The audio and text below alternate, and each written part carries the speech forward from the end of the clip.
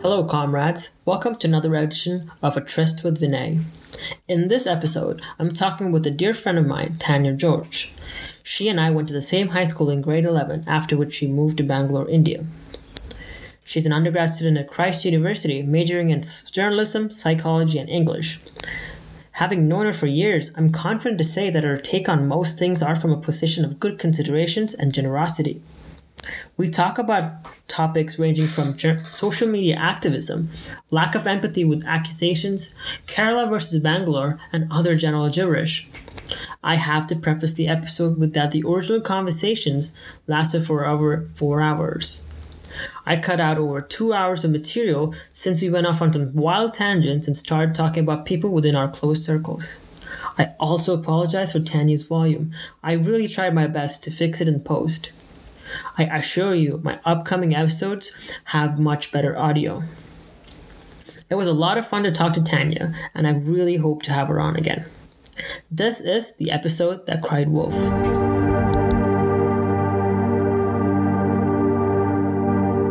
The other thing, so it's just because it's a bunch of dudes talking, it's really hard to discern who is whom. So I know all of the people.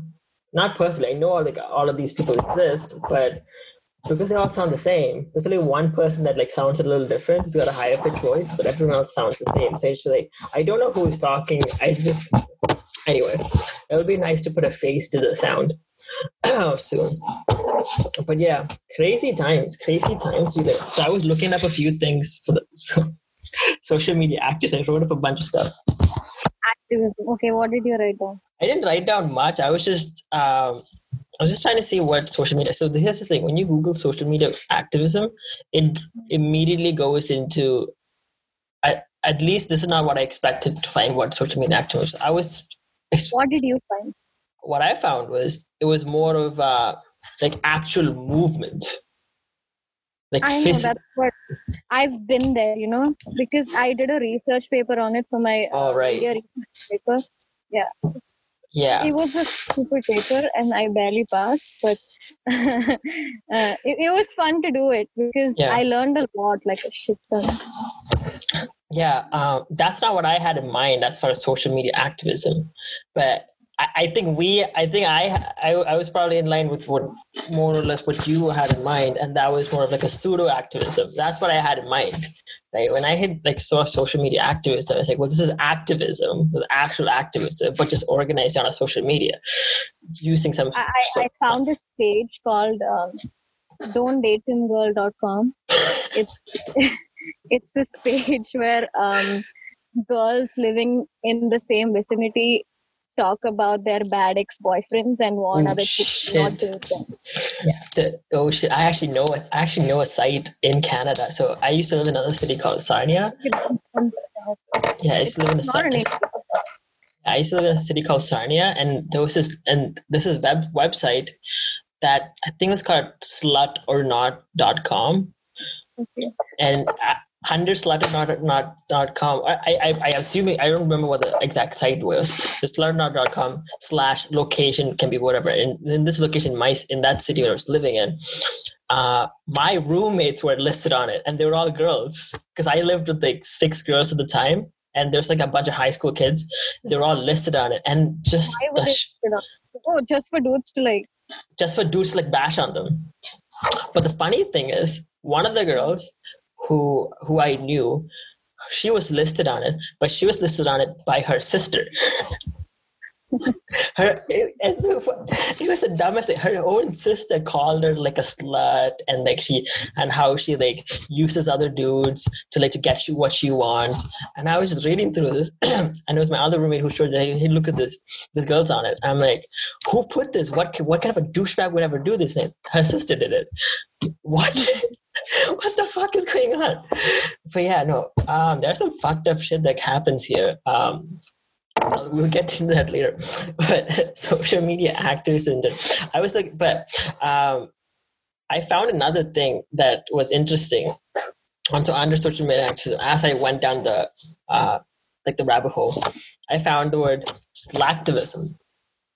Slacktivism. Yeah, slacktivism. Slacktivism is actual like pseudo activism, where you like put up like you start up some kind of online thing, or like I think an example, there's a movie called Kony 2012, which I forget. I think it was some Nigerian country. There was this one, some African country, not Nigeria, some African country. There was this one political leader who kind of did like a pretty messed up shit, like killed a bunch of people, whatever. So this American group went down there, filmed a documentary, put it out called Kony 2012. It was supposed to start a campaign to get him out of office. Obviously, celebrities went on the bandwagon. They started sharing stuff, blah, blah, blah. But then it turned out that some of the details that they put forth weren't exactly accurate. But everyone went down on the bandwagon to like, to like make it seem as though they're virtuous and they're trying to do whatever. So that was slacktivism. It's like you're putting out some form of media that is not exactly entirely well researched to gain some sort of virtue points or whatever, or vanity points. Basically all the crap that influence is put on. Yeah, essentially.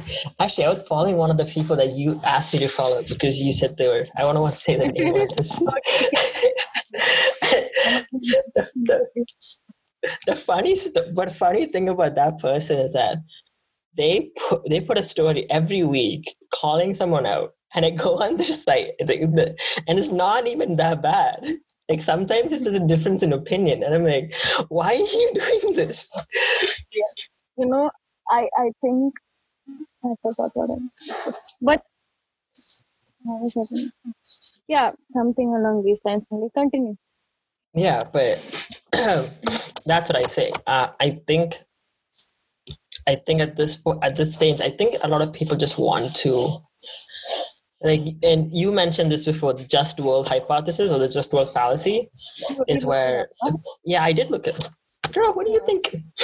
Of course I do my research. I can't actually hear you. Can you hear me better now? Yes, now I can hear you so well. So yeah,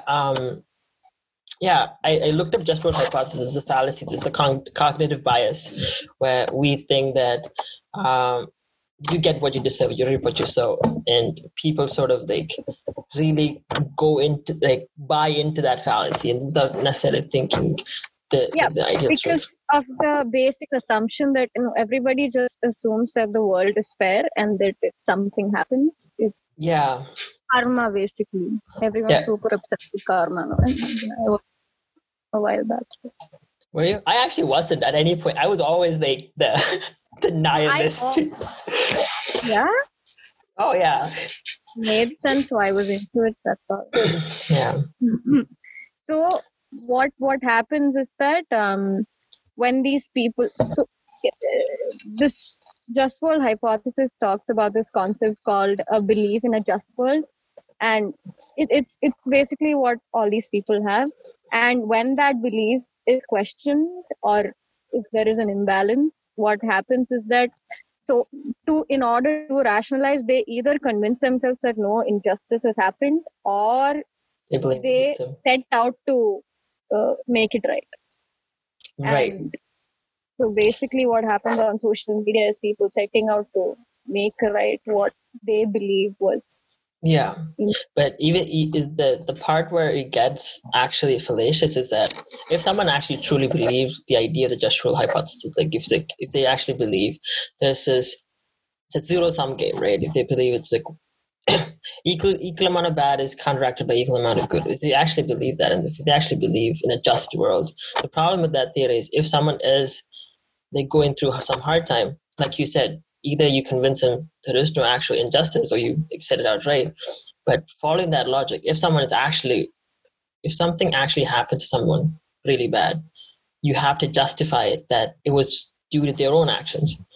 And this is the idea of victim blaming, right? But saying he deserved it is pretty much, everybody says that. Yeah, everybody does it. Yeah, it's the foundation, because it's the whole westernization idea. I think it's Western. I don't know if it's a Western idea. Well, I can't say it from a conservative Christian evangelical. Well, I don't want to say evangelical because I feel like a lot of people might give me shit for it. But I have seen some conservative Christians do say something along the lines of, if someone is doing poorly, it's because of their own faults. It's because they can, for whatever reason. Like bad things always happen, but how you deal with it is up to you. Like it's more individualistic for sure. I don't know how it is in India, but yeah, you know what? I don't want to say it's a Western thing because I feel like, remember how we'd like do poorly in school and our parents would be like, it's your fault. It's your fault. It's all your fault. What I meant is more along the lines of I think I'm not a smart person, by the way. No, don't worry. Neither am I.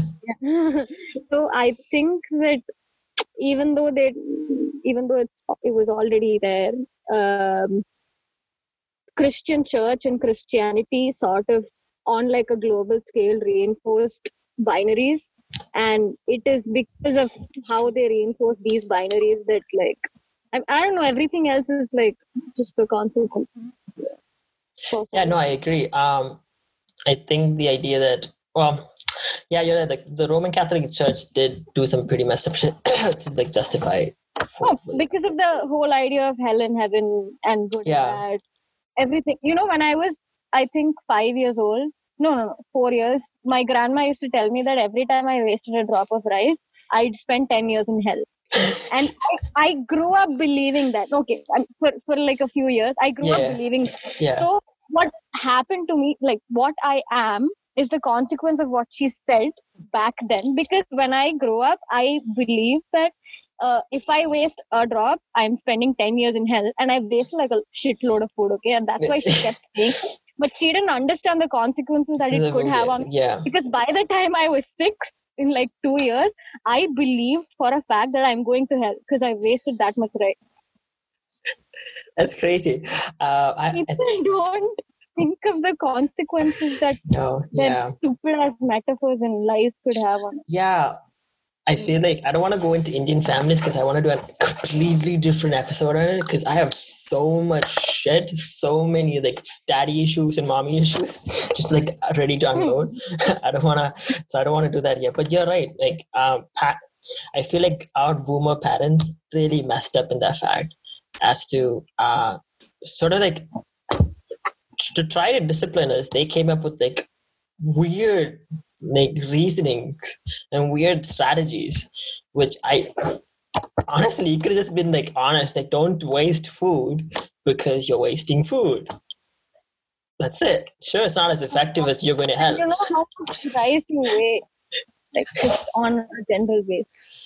Yeah, I believed I was going to hell. Like I thought there's no way I'm not going to hell. When I was 6 and I was like Anyway, I'm talking about Christianity. It's what Christianity does. It convinces people that if you do one wrong, the 10 Commandments. The 10 Commandments.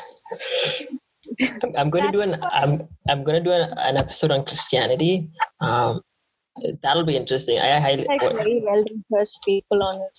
No, well that would be because the person I'm going to have on for that is someone who's actually like very knowledgeable about Christian theology, and so that'll be interesting. It won't be a debate because why would I want to have someone on just to like fight with them? That's like if I want to fight, I'll just go out. That's it. It's not, but no, you're right. I've written up a bunch of questions here. I just realized I can't read my own handwriting, right? Dude, okay, so I want to talk about the locker room voice chat. Okay. Okay, because I feel like this is more, we can all relate to it. Right? I can definitely relate to it. Yeah, that's what I meant. Like I relate to it as far as like being in the periphery of it, not necessarily being involved with it, but in periphery of it, right? So I want to talk about, before I get to the locker room, I want to bring up the Delhi Mall case. The auntie case. The auntie case from last year, yes. I really want to talk about it. so much. Like, I was obsessed with that case to a point that I wrote about it in my article, in my research paper, and I'm pretty sure that's why he graded me like below. So I want to get the timeline right. So the timeline goes, as the actual story goes, I think this was last year, 2019. I believe it was May or June, when a bunch of girls, I don't know how many, there was like 6 or 7 girls. Whoever were in that group. Yeah, whoever were in the group, they were in their like late teens, early 20s, went out to a mall, and then they went to like some store in a mall, and this auntie was checking them out, and then at some point, as she passed them, she made a comment saying, "Oh, your dress is too short. This is why men want to rape you." And I think she also went to say, should well-behaved girls like dress like that, some shit. And then the girls sort of like, yeah, basically more. So then the girls like had a back and forth exchange, and then the lady went up to a bunch of dudes and said, "Hey, look at those girls. If you want to rape them, please go ahead." Did that happen? This is the stories that I've read. No, I don't think that happened. I think what happened is that this auntie made a very clearly a very sexist statement in supermarket, and it was obviously super offensive. So she basically said that if you're dressing like that, you're dressing to be raped, and that obviously triggered a lot of people. And I think that's all that happened. I don't know if more happened, because in the video you don't even see the auntie saying anything. No, right, yeah. Because in the video, I feel, and that's why I think that's probably why such statements can even exist. Yeah. I don't know the legitimacy of it, but look at the facts, right? Yeah, as far as the facts go, everything until what I said now is mere like conjecture, and just from reading whatever. As far as facts go, then they started recording. Then they kept going after her, and they started recording, and then they tried to like make her repeat her statements. At this point, now there was an actual exchange. People were yelling at her, she was yelling back, and there's like back and forth. Watching the video, I didn't understand a single thing. One, I don't know Hindi, so I actually didn't. So I didn't understand anything. Was it? Yeah. Okay, now I feel like an asshole. But at any point, I feel like there was a lot of Hindi going on. I feel like I realized there was a lot of English there for sure, but there was some Hindi. Anyway, as soon as I hear Hindi, my brain shuts off. It's just, I don't know why it just shuts off. But anyway, so that's what happened, and then they went online, and they used the hashtag apologize auntie and something like that. Oh, was it? Yeah, hashtag apologize auntie was like super trending. I don't know. Really, hashtag apologize auntie. Interesting. So what happened was that she said something stupid, and then they started recording, but then that crossed the line, right? Right. It's one thing to confront her together and tell her, okay, see, what you're saying is absolute bullshit. But I believe, okay, it's all personal here. Everything's subjective. I think that you cross a line when you go and start shooting something to show the rest of the world, because like you're breaching that woman's privacy. Right. It's not like she put up a video online saying everybody who wears short clothes should be raped. Right. She made a personal comment, and obviously it was a very stupid comment, and she needed to be set right. But the way to set her right is not by shaming and bullying her on social media and asking her to apologize. Right. She obviously owed them an apology, but that was not the way to convince her to apologize. Right. Yeah, no, I think you're very right on that point. After they went online, they posted a story. Like I don't know what the extent of the posting story, because I knew I watched the video on YouTube, and I think a few of the girls from the incident posted it on the stories and whatever, and that's how it blew up on Instagram, I believe, not on on Facebook at first. It was on Instagram, right? Like, and then what I started seeing was on my stories and whatever was not about the incident anymore. It was this auntie's personal details, like where she lived, her employer information, her kids, her like private photos, like her family photos, and like all these things. And that's at that point I was like, okay, now we're like stepping over a line. So no, they stepped over the line by they hacked her Facebook. I don't know if they hacked or they just stopped. They had pictures from her Facebook and said that, oh, if you're wearing clothes like this, why are you slut shaming us? You're also a slut. Right. Okay, that became the narrative. The narrative changed from you shouldn't be calling people sluts to you're also a slut. Yeah. Right. Yeah. Yeah. Right. No, you're right. That is true. And yeah, the whole Delphi thing was weird because I was talking with a friend of mine about this. Yeah, what happened after that? After the whole getting her personal details and everything, people found her account, I think, on Instagram, or she created an account to apologize. I don't know. Either way. A shit ton of dudes and people, they just sent her DMs saying, I will rape you, I will find you, you deserve to die, I am going to send my people after you, and shit like that. There were like a shitload of comments. And then the next day, so I followed up on this, okay, because I was obsessed with it and I wanted to get all the facts. Yeah. So I followed it. She said an apology formally, and in the next day, she put up all these screenshots of all these people telling her that they're gonna rape her. There were so many threads. She posted that and she said, how can people like me not say shit like this when this is the community that you're hoping to right, yeah. And yeah, no, that is true. My bad. I have to call someone in 5 minutes. You can pause the video. Yeah. Unless you want to hear me lie through my teeth. Oh, no. It's actually kind of funny. It's 6:30. I'm going to wait a few more minutes before I get into it because no one's at work probably right now. I'm in double check.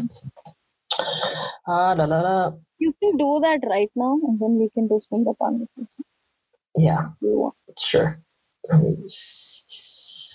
Oh, you know what? Yeah, no one's at work. I don't have to go in today, but 40 minutes. Okay, yeah.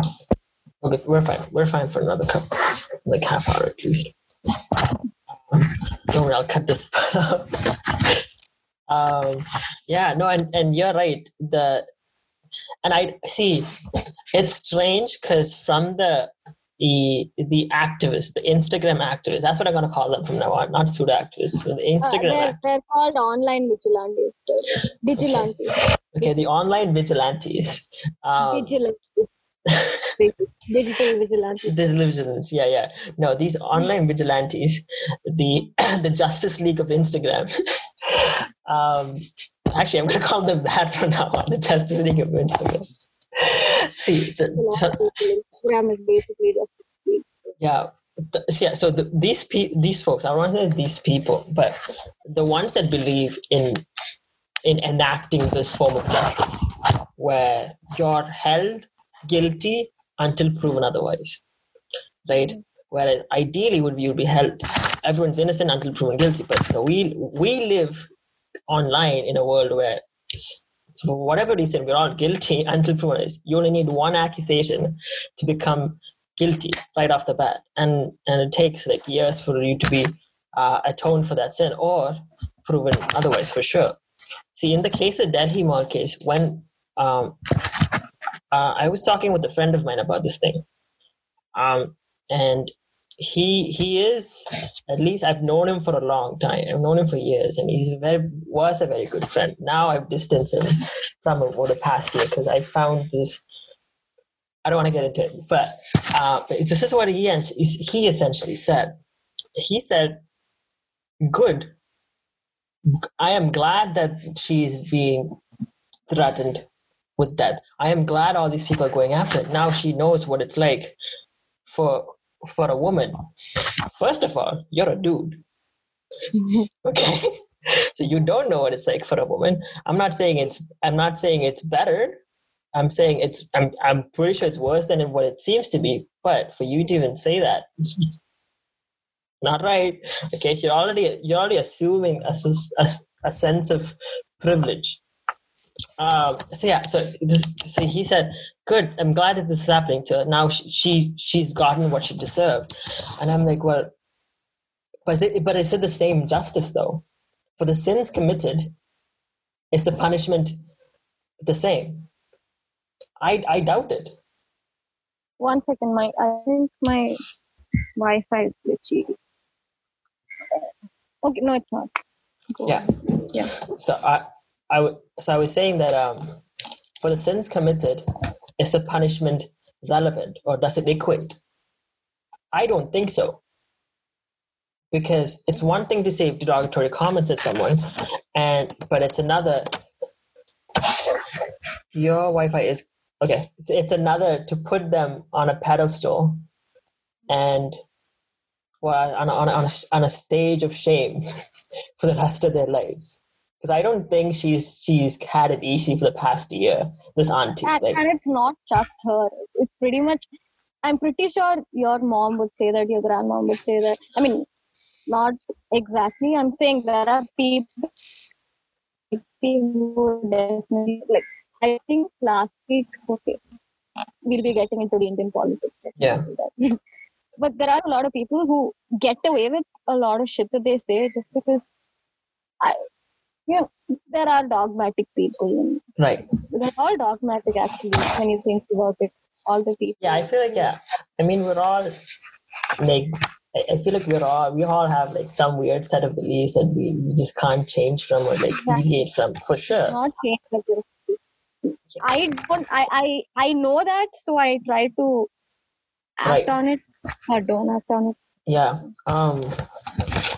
And I always take the accusation of someone telling me that, oh, Vinay, you're like, this is your bias. When someone tells me that, I really take it to heart when it's like, this is my bias, okay. And I have to like go back and it's this whole ordeal when someone tells me I have a bias, because I always go back home and then I just overthink for the next 2 weeks. This is my bias. What is wrong with me?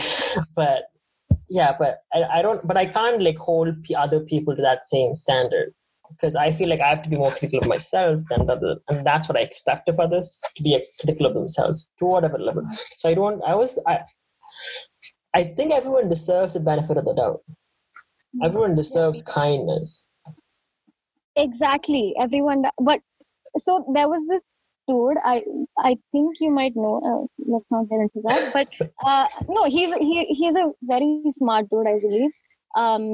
He is in America right now, and as soon as this thing came up, I had a conversation with him, and he basically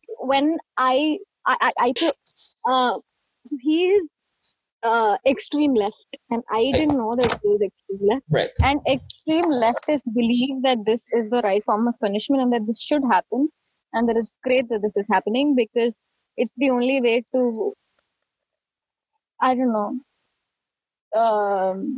bring change in society. Right. I don't know if I believe that.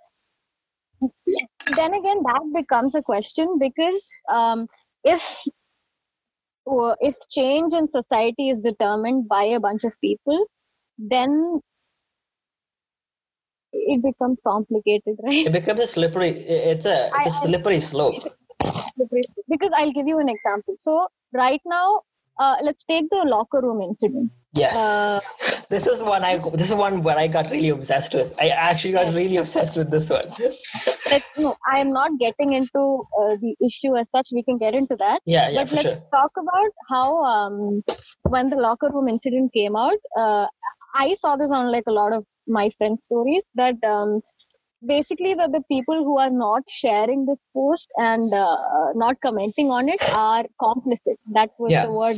Okay. So they were generally acting at people who were not talking about it, saying that you cannot be apolitical and you cannot be and you're being complicit by not talking about it. Right. So let's assume that these people, okay, taking into consideration that these people are eventually gonna be the change of a society. Imagine me or you living in a society and choosing not to comment about it, and then the next day the cops show up at our place and say that, okay, you know what, you're under jail because you were complicit. You're complicit, right? Yeah, this is the totalitarian society that George Orwell warned of us in 1984. Right? Actually, reading his book, it's very...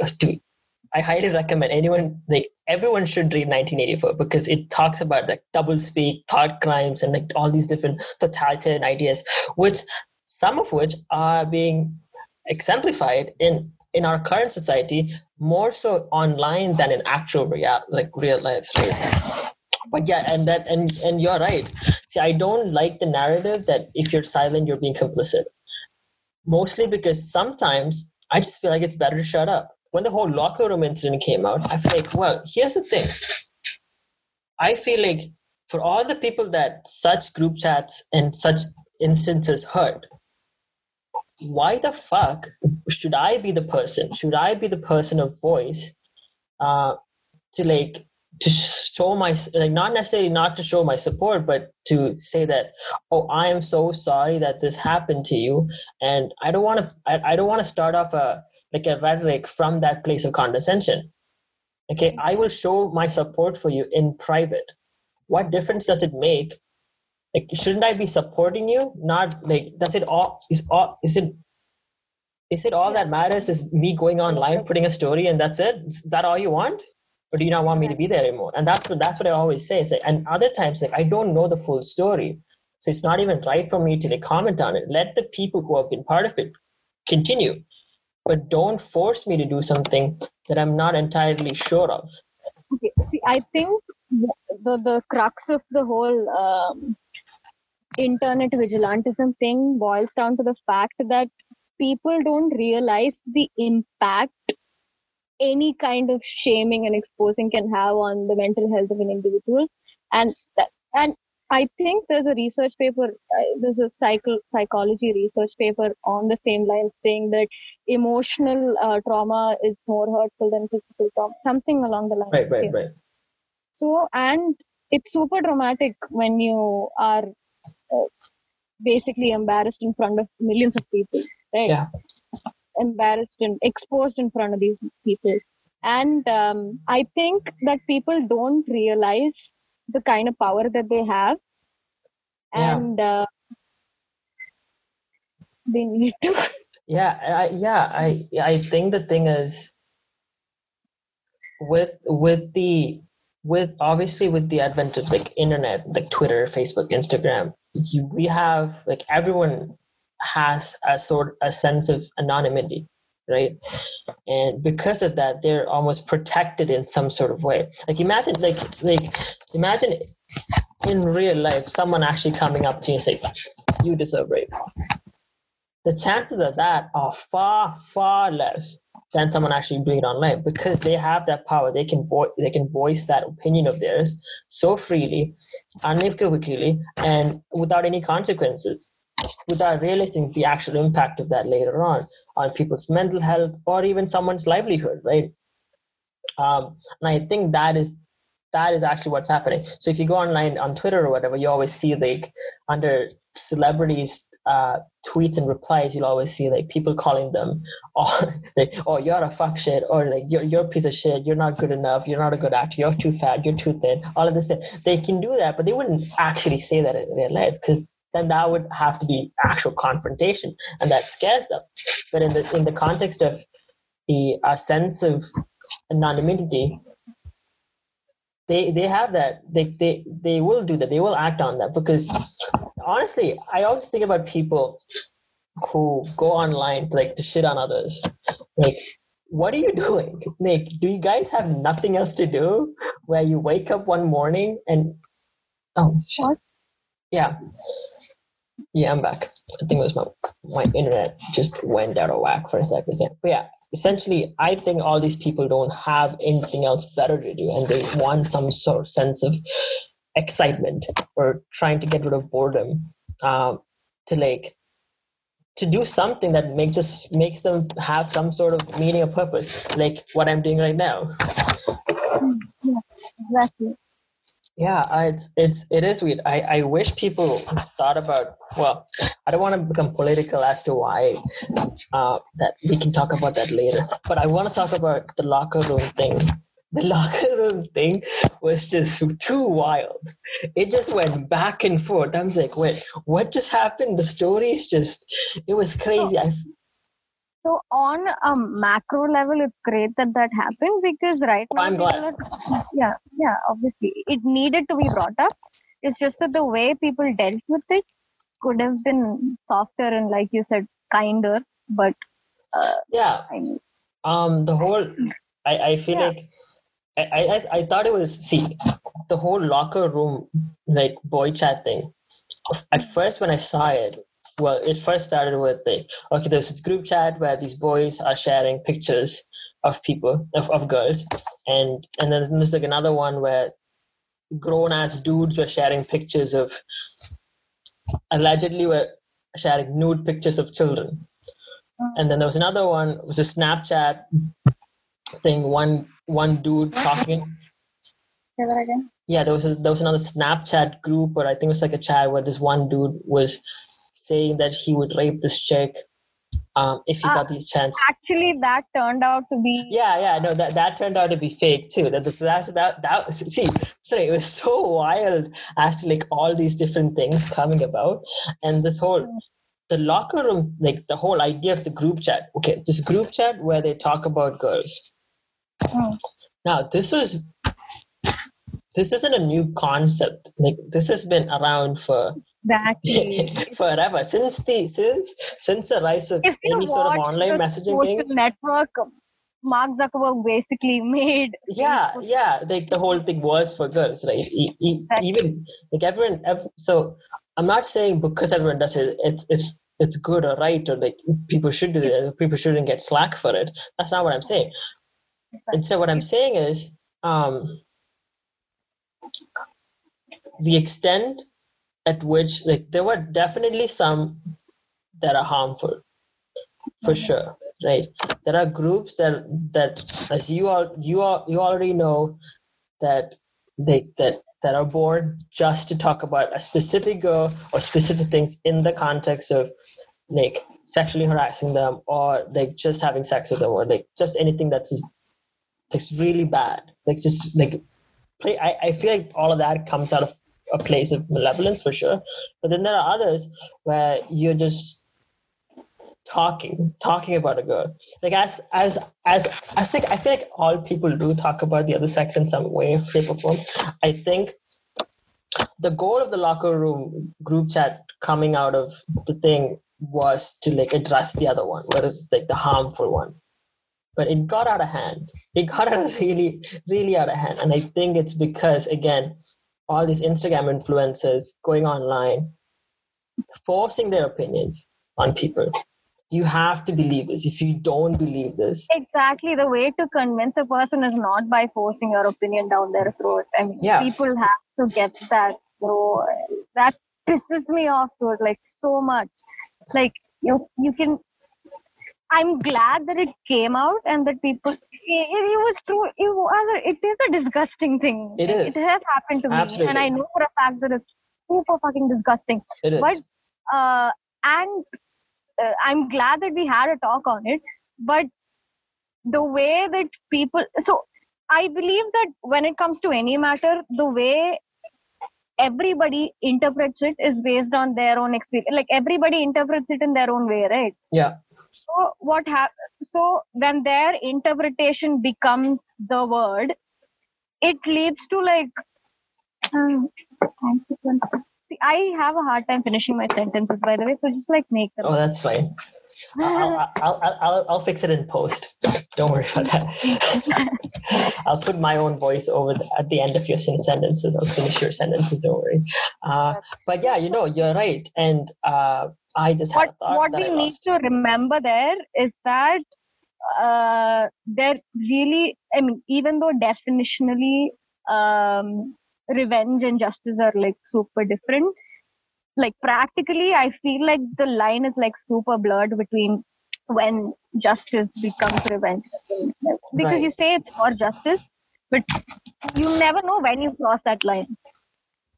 That is true. Where to draw that line. Right, that is true. I was reading a book earlier it was about something else, but it's completely different. But in the book, he talks about like ethics and whatever, and how we shouldn't live in a world of absolutes, where you take one ideal and then you set that in absolute, and you follow that ideal or that principle to the absolute end. Anyone who does that, and this is what he says, anyone who does that, anyone who follows that, eventually will come to a place where it breaks down, where you already know, you don't know whether you're actually doing something that is truly just, truly right, and you've crossed that line over to the other side. Right? And I think that is a problem. And I think for a lot of the time, but here's the thing though. I often think about all of these things where, okay, you have all these problems in the society, in our society, in our online communities, and you have all these people that call these issues out. Now, and it goes into like these weird places when they do it and when they like try to force their opinion. But I always feel like the reason it always comes down to that is because the system didn't work, or the normal due process didn't work, and because of that, people become super emotional, super passionate, and they try to make it right by overacting on it, right? And that was the whole idea of the Me Too movement. What started out as a Harvey Weinstein victims thing, but the Me Too movement started off because the police didn't do anything, because the law didn't work, and then again, what started out great, it ended in shit. Exactly. It's always the same story. I think ultimately it boils down to, so when you have a crowd, right? I think every Instagram influencer or anybody, like even rational people with like with a huge follower base, everybody will be able to relate to the fact that, I mean, all these people will be able to relate to the fact that the more followers they are, and especially if they have an open account, the dumber they get, right? The follow. Yeah. And so so either the content creator will have to dumb down their content in order for these people to consume it properly, or they have to stick by their own principles. So when the latter happens, it usually ends up in creating a huge controversy, or like another one of those influencer posts. Yeah. You see it today. Yeah, that's true. So, I mean, what my point is that the more people get to know about it, people are dumb. Okay, a lot of people are dumb. I realize. You've heard of the phrase, "You're either a master or a slave," right? I think. Yes, either a master or a slave. Yes, I know the thing. Yeah. Yeah. So let's use the assumption that there can only be a few masters, and then the rest are slaves. Yeah. I might be sounding super offensive, but I'm just, and I don't believe this or anything. I'm just using it as a reference. Yeah. My point is, we should be of the assumption that all people are dumb unless proven otherwise. Right. So, okay, I understand your point. I think I understand your point. I would phrase it the other way around. I'd say, exactly. So when you say something, well, if I want to talk about something super bad that happened to me, let's say some sexist slur that I heard at my workplace or something, if I'm sharing it amongst my friends, like people I've interacted with and people whose minds I know, like I know how they work, it's different. I mean, it's great for me because I've said it and there are people who understand me. But when I expose the same fact to a wider amount of people, like I said earlier, people have their own interpretations of it, and then they start relating it to the trauma that they had, and they act on it, right? And then, yeah, exactly. So the truth ceases to be, because people have their own subjective truth. Yeah, right. So when any issue blows out of proportion, I don't think there is anything even in the future that we can do to salvage that. I think I think you're very, very right on that point, right? See where I'm going. I do see where you're going. I do see where you're going. When you and this is something I really do struggle with is, okay, when you say something to a wide audience, like a large audience, you sort of lose that power of how they choose to use that information or how they choose to act on that information. And this is something that happens with stand-up comedians, right? They make a joke and then the joke gets interpreted in a different way, and then this whole thing happens, right? And then at the end of the day, the comedian always says, it's a joke is a joke. If I'm in the context matters with the joke as well. So that happens for sure. But so that's something I don't know. I don't know what the line is. Do you think that the person voicing their opinion to an audience has the responsibility, or do they are they evaded of their responsibility once they choose to tell a larger audience? No, I think the former, because I mean, if I said something to a large audience and there are people misinterpreting it whichever way they want to, I personally would speak out against it and say that that's not what I intended. Don't put words in my mouth or don't twist my words. But people generally don't do that because, maybe because of their selfish motive that, hey, I'm popular now. People are all sharing my shit. That could also be. Yeah, right. But let me ask you, if you say something, let's say you say whatever it is to a large audience. Let's say you have 100,000 followers, you say something, and people act on what you said. When they act on what you said, you can't control what they choose to do with that information, right? So I guess my question is, I think a good way, I get. Like, let's say you talk about like an animal that bit you, and you tell this to 100,000 people, and one person finds that animal and kills it. Exactly. Right? You have no power as to how he chose to use that information for whatever. Like, he interpreted it in whatever way, and he thought it was a great idea to kill this animal, and clearly you didn't want to. The question becomes, does some of the responsibility for his action fall on you? In the line of consequence, yes. And morally, yeah. But legally, I don't think so. No. Yeah, I don't think, Yeah, we're still out of the realm of legality there. But see, I don't know. I don't think I would say that it's your response. I wouldn't think, because I feel like... That's what. In the line of consequence, it becomes your response. You started the chain, right? It's because of you that these chain reactions happen. It's basically what the butterfly effect and everything. Right. So if your action could have been different, would things have happened a different way? I mean, I'm not saying that it's your responsibility, but everybody would feel the guilt, I feel, unless you're as far as guilt goes, sure. I'll concede that. As far as guilt goes, yeah, I mean, I would feel bad if someone were to use my words to do something horrendous, right? And I wouldn't want a part of that. I wouldn't want to be a part of that by any means. I wouldn't want to condone that. I wouldn't want to encourage such actions. Yeah, so I guess in that sense, I would feel a sense of guilt. But I don't think I can be held. See, and I bring this point, and this is held responsible for that person's death. I never said that. Right. Yeah, I know. I don't think. I realize you don't. That's not what you said. You're not in any way responsible for the death.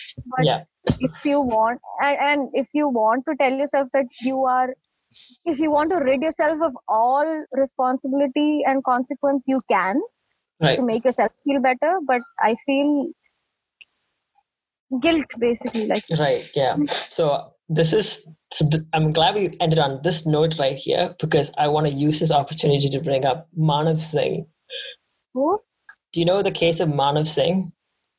No. So Manav Singh was his 17 or 18-year-old boy who allegedly sexually assaulted another girl.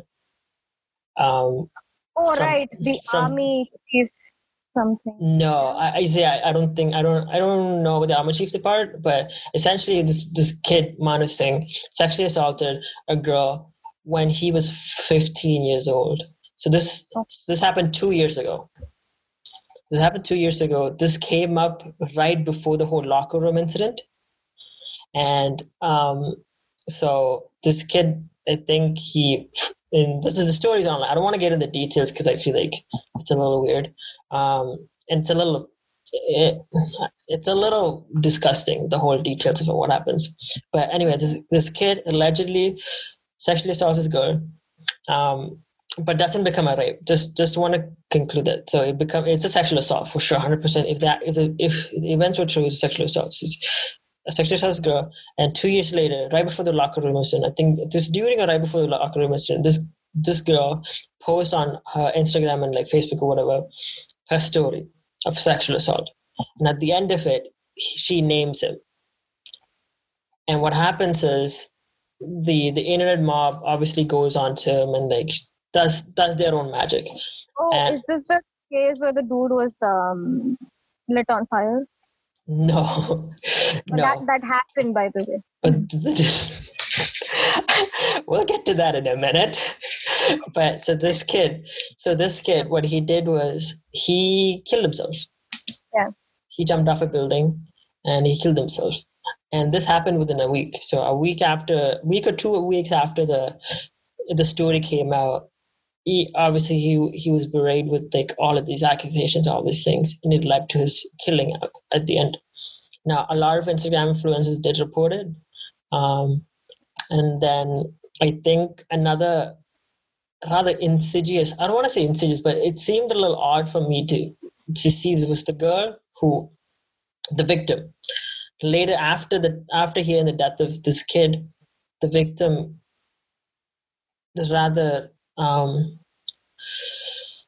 I'd say rather unconcerningly said he got what he deserved. He couldn't handle the pressure of his actions and he killed himself. Now, see, this is what I struggled with. The problem with the thing is there was no due process. Like, she never went to the cops. Now I understand that part, like not wanting to go to the cops, because if you have something that traumatic happen to you, like I would ideally want everyone to go to the police and like go through the legal system for sure. But sometimes it's too hard. Right? Sometimes of the time you're not affected. Especially if you're in Kerala, they'll just say, okay, you wore slutty clothes. Yeah. See, so in that sense, I understand. It happens all the time in Bangalore, by the way. Well, there you go. See, that's the thing. Like whenever a girl goes and complains post 11 p.m. They usually just tell her rest properly and don't go out partying with boys. See, that's terrible. So, yeah. I mean, it's understandable why such things come up, and our reaction to it is understandable. But what becomes of us and our principles when we become what we are trying to? Yeah, we set a precedent of the consequences that we impose on, like when we shouldn't be the people shouldn't be the ones that have that right. It should ideally be the legal stuff. And the thing with Manav Singh is that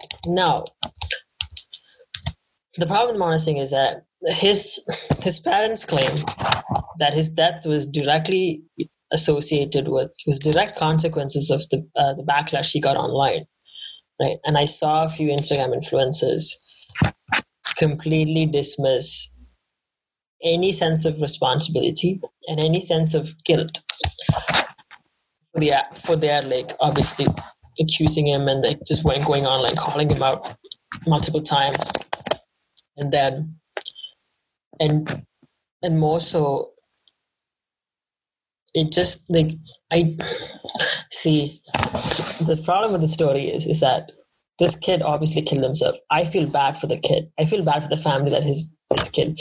But I just think that there's a situation where you could have been kinder, right? And I sometimes think about, as far as growth is concerned, I'm not saying that his actions were good. If it is true, man, screw that guy for doing that thing. But even so, even if he did those things, I would still like to see him like change, become the better person. But he was not given that opportunity, right? And that hurts. That's the part where I'm like, I don't know if that was right. Yeah, because did he deserve to die? People, if I say, I feel like if I say no, he did not deserve to die, like an entire mob would come at me, say no, he did, because what he did was wrong. And I think about it. I mean, the world is not fair.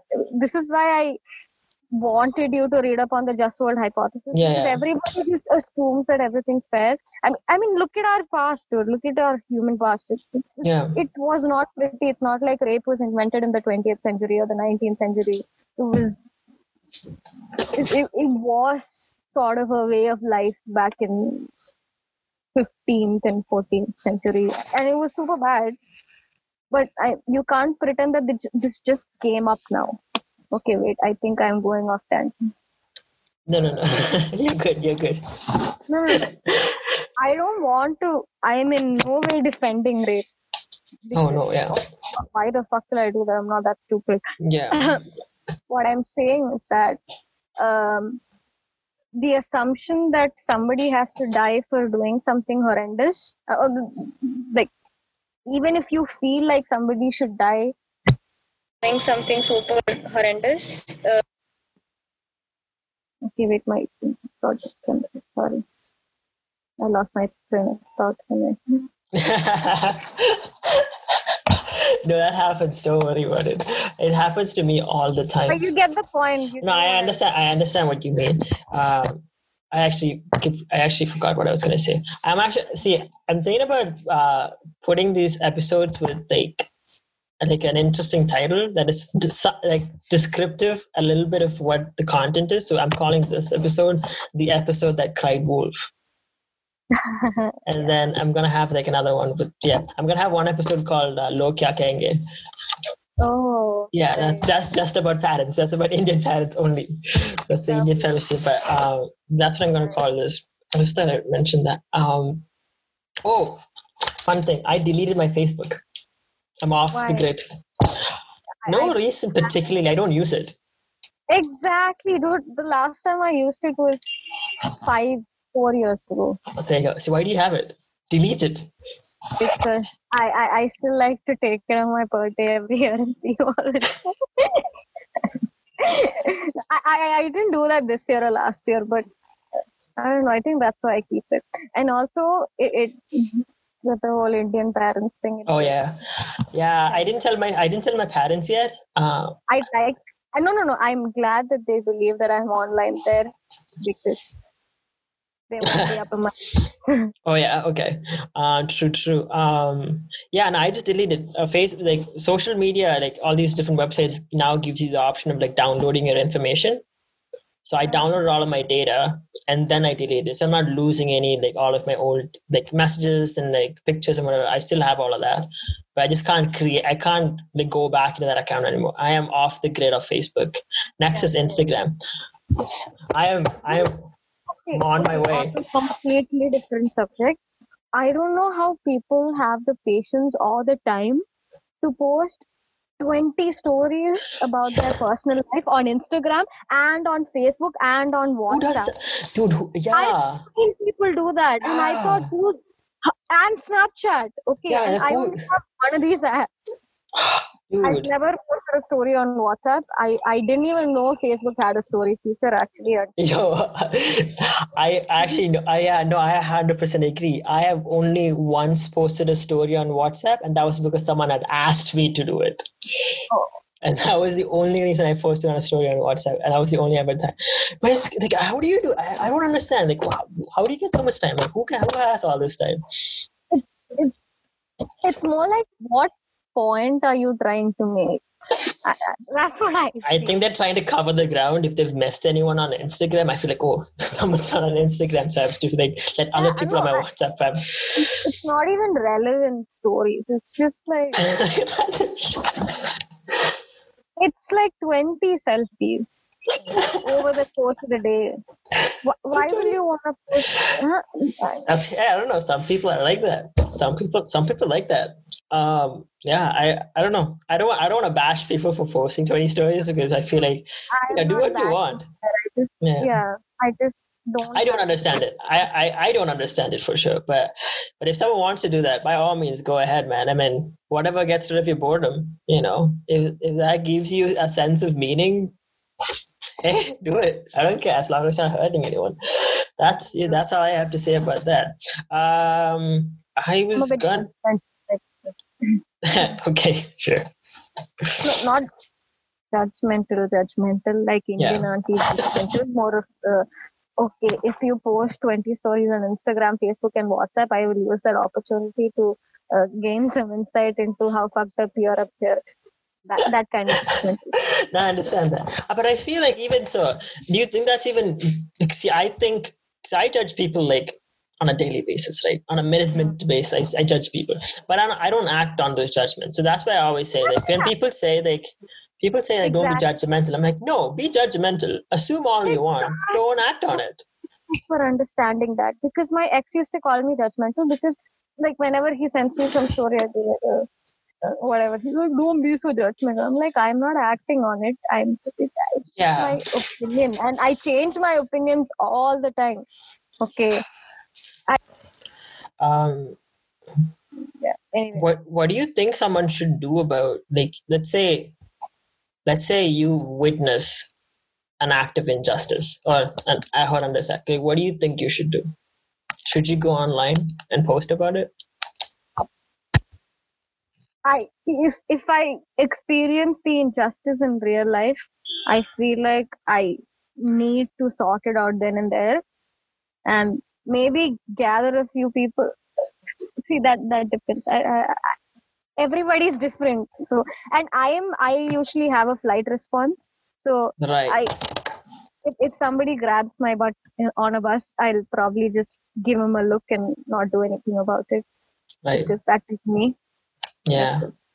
That is super fucked up, but I mean, parenting is a different vlog for you. So it depends, right? What are you asking? What should be done? Ideally, I wasn't, but what should be done ideally? What do you think that Ideally, the person should be made aware that what they did is fucked up.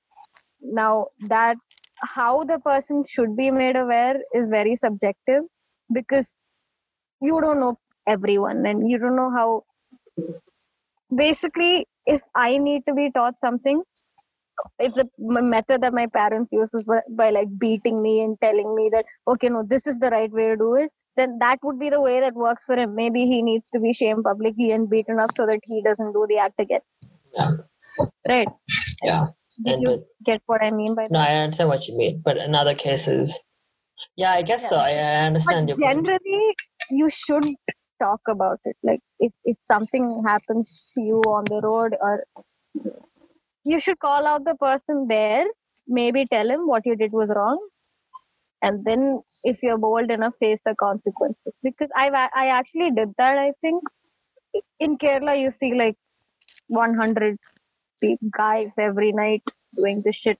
I think I was coming back from my tuition, and then like a scooter passed by, and then I told the dude, and then the dude looked at me and then, like said something or whistled or something. Yeah. And then I looked at them and I said, "Poda patti." Okay. and then I walked and I entered my lane. Okay. Yeah. And they were slowing down. Okay. Huh? Yeah. So the moment they saw that I entered into the lane, I knew I was fucked. huh? And they knew, oh, okay. Yeah, okay, they can do something. Right? Yeah, and then they turn into the lane and they were like, okay, what did you say again? You think it's right to talk to people like this?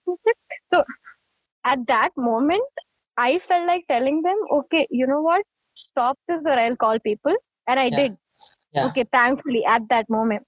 But in a different scenario, if there were no people around me, I could be in trouble. You never know.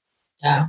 Right. So is it worth sometimes? Okay, this is not a moral thing. It's more of an instinctual, self-protective thing that I'm saying.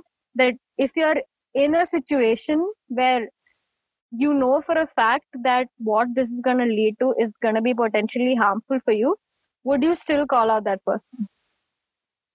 Or, right? Yeah, would you?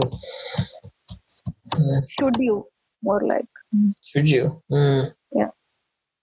Should you? Yeah. I mean, I guess different people have different ways of acting on it. Because I know. Because potentially, if I did that, then I could be beaten up, or in my case, I could have been molested or something if there were no people. Yeah. Huh? So, should I act on my beliefs and should I just speak my mind, or should I try to protect myself and not suffer the consequences? Either way, you lose. Yeah, exactly. Yeah, and that's the hard. And that's hard. That's the thing, right? It's like either way you lose. But I don't know what the right choice there is. I know of my friends who have been in similar situations have I think the right choice would be to call them out. Yeah.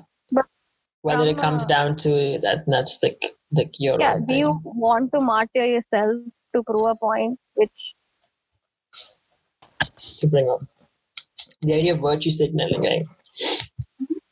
The idea of virtue signaling, where everyone posts something, everyone brings something to attention to buy virtue points out, to show people, to show others, hey, look at this, I'm doing this because I'm being virtuous, right? And it is a pejorative term because there's a lot of negative connotations to it. But now, until now, we've sort of talked about how, people like to call everything out, and they're rather rash in it, they're hasty in it, and people are virtue signaling for the sake of virtue, for the sake of, coming out as virtuous, or just showing people to get those vanity points to make themselves feel better. The problem with this whole conversation is that the act of calling out someone for virtue signaling is virtue signaling. Yeah. It is. So in that case, we are no better than the rest of them, for sure. But I still want to have the conversation. We're just talking about, exactly, we're having a conversation. It's good to acknowledge that. Just the fact that you acknowledge what you did, what you're signaling, it's good, right? Yeah, I guess it is good. Yeah, I just saw a classmate post something along the lines yesterday. She called out virtual signalers on Twitter, and I thought, isn't that it is. Over the past few years, I've seen the term virtue signaling used so much that it's just become the sort of thing. But people. Yeah, no, think about it. Like terms like virtue signaling, pretty much. The moment you use the term, you've already missed the point. It's a personal attack, right? That's what it is. It's not an actual attack of the content of the conversation. So it's an ad hominem. It's a personal attack, not necessarily. But yeah. Oh, did you? Okay, so remember the Blackout Tuesday thing, where everyone posted like a black picture, black square. So when the whole protest, it's not.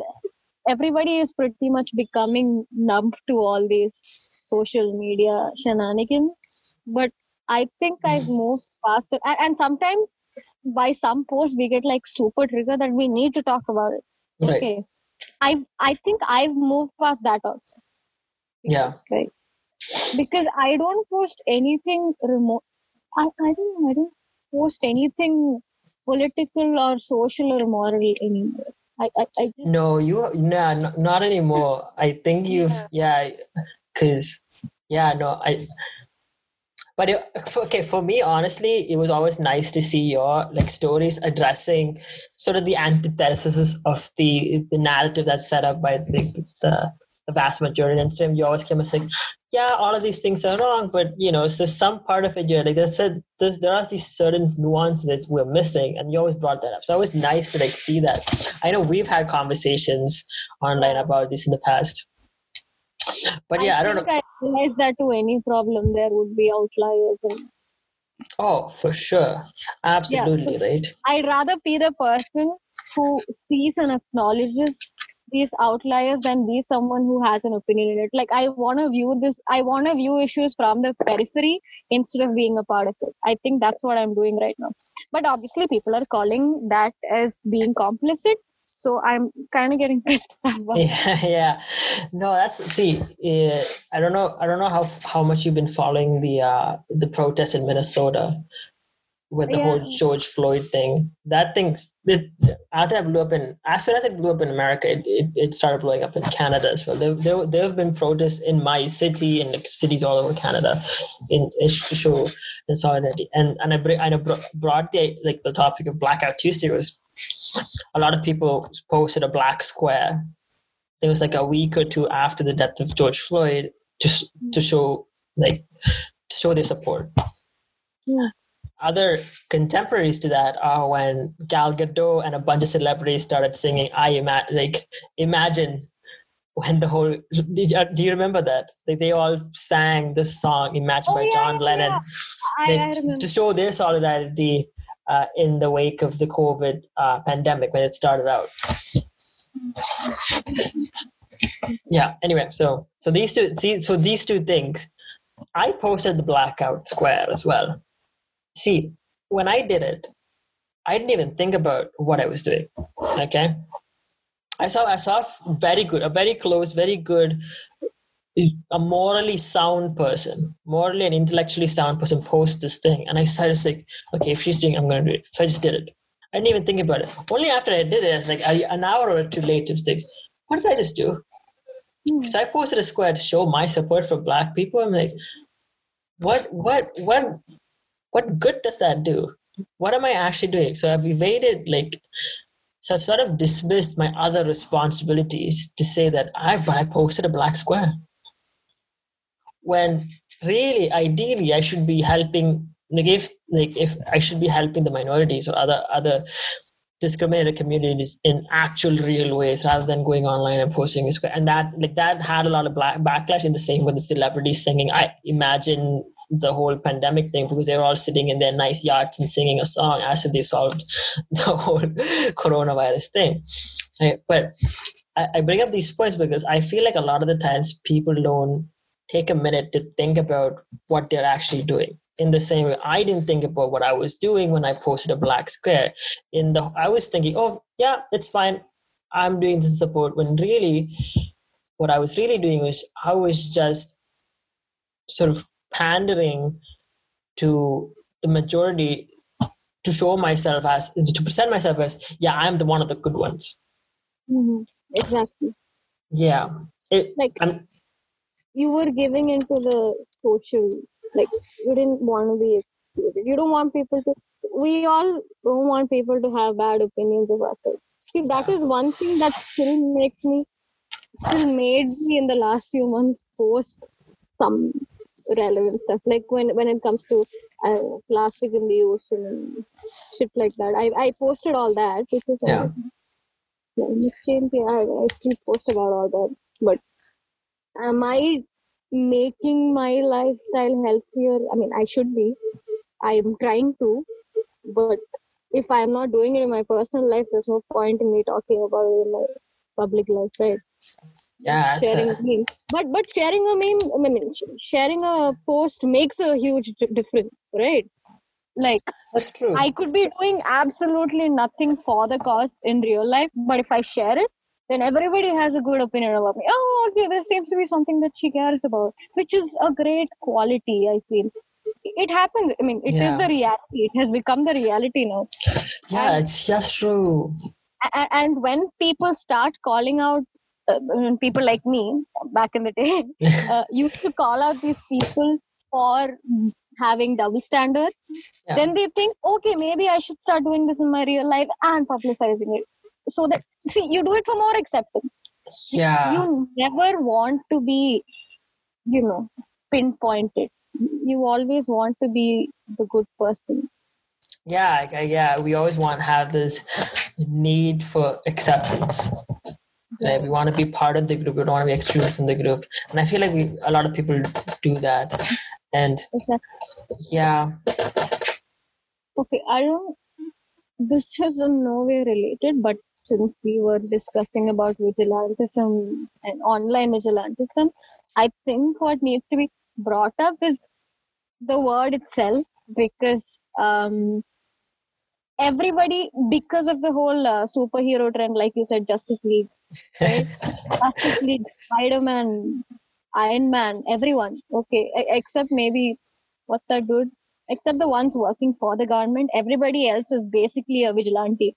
So all these superheroes have completely normalized vigilantism and made us perceive it to be a positive concept.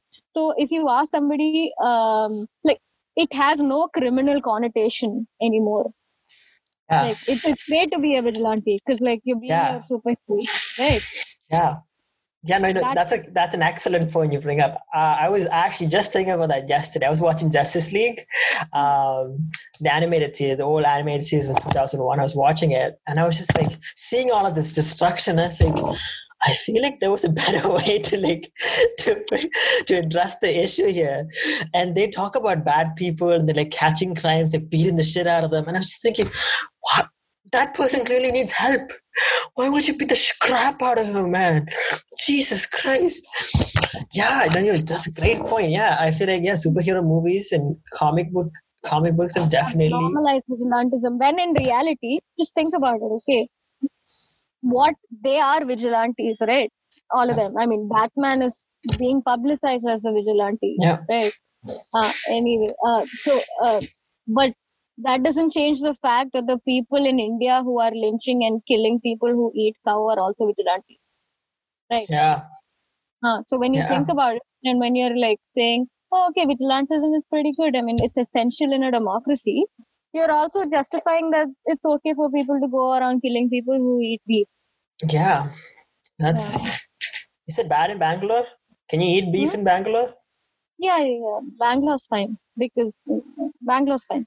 Really? Okay, I didn't know that. I thought it was like Kerala. I think maybe no. Maybe remote areas in Bangalore. No, what I meant by Bangalore is fine is Kerala is fantastic. Okay, that kind of shit very rarely happens here. Yeah. But it's just that whenever it happens, they make it a huge deal because Kerala. No, not just because Kerala, because that kind of shit never happens here. Yeah, right. When it happens here, they make it a huge deal. Yeah. But what happens in the north, since it happens all the fucking time, it's sort of the norm. Exactly. Yeah. Exactly. The thing with happened with the elephant. Yeah. Yeah, that went out of. Everybody just wants a reason to act Kerala, and I don't even blame them right now because as much as I love Kerala, it pisses me off to see every single Malayali on my feed share everything about Kerala. Okay, so I am a Malayali. Okay, I love Kerala and I love everything Kerala is doing, but it pisses me off that all these dumbasses are out there just like putting it on their face saying, "Yo, Northeast, look at us, we are amazing." Okay. You know who comes to my mind? Anto Philip. Oh, dude, I hate that. Oh my god. Don't let them hear you. Not just Anto Philip, okay? This is one chick also from Mumbai.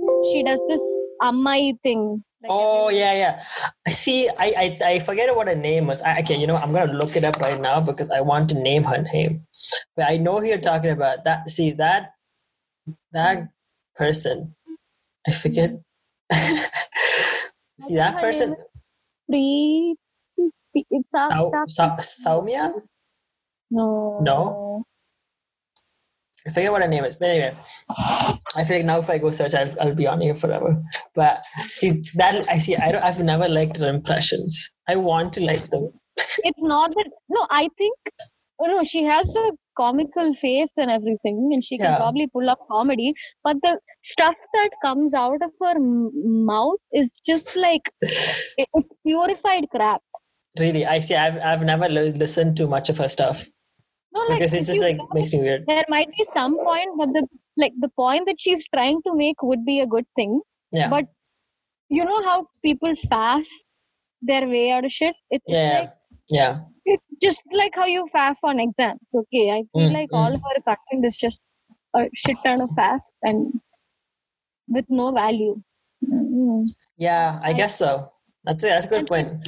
It's like what my point is, when you pull it on their face, they wouldn't like that.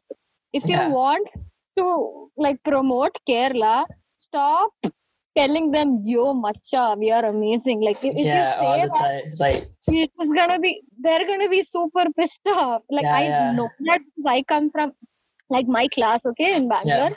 It's a I am doing journalism, by the way, JP English. Wait, hold up. For whatever reason, I thought you were doing law.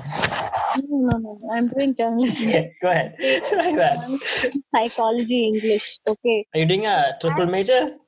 Yeah, I'm doing a triple major. Jesus Christ, you're smart. I'm not smart. But go ahead. No. It's a nice course. Yeah. That is debatable. But anyway, in Christ, generally you have a very Mallu crowd. But our class is pretty different because we have relatively very few Malayalis, and I don't know, it's a different class. Like my friend circle itself is there's like a dude from Jharkhand, a dude from Orissa, like Andhra. It's very different. Okay, exactly. It's pretty diverse. So the Malayalis in my class know better than to praise Kerala because that is not the way you make them respect Kerala. Right. Yeah. So it's like, and we have learned that because of how much we've tried to put Kerala on their face, and especially we're in Christ, bro. Like that's true. Like, filled with Mallus, right? They're already pissed at Mallus. Now, if I'm gonna post more shit or like talk a lot more shit about Kerala and like praising Kerala and dissing the entire north, then it's just gonna like piss them off and make them hate Kerala, which is what is happening actually with the whole. It is legit. I don't know. Yeah, no, that's see, I'm guilty of this as well, like praising Kerala, but I do it. I did it too. I did it because I love Kerala. Okay. Yeah. I mean, apart from the whole judgmental society and everything. Yeah. And the fact that I would never want to live here. I'd never have a social life here. I love Kerala. Yeah. But that doesn't. It's a very Mallu attitude, don't you think? I think it's a very Indian attitude because being in Canada, I think it's a very Indian. That's not a very Mallu thing. It's very Indian because being in Canada, what you normally see is. Okay, first of all, Canada has way too many Indians. That's a bad thing to say. There's a lot of Indians here. There's a huge South Asian culture as compared to like other countries like America and Canada, like first world countries. I think my battery is at 7%. Oh no! I'd get disconnected, so I'd have to run back to my room or try to configure my phone. Sure. But yeah, Wait, okay, that's what you mean. Okay, sure. Should I connect it to my phone? Yeah, see if you can work it on your phone. Okay.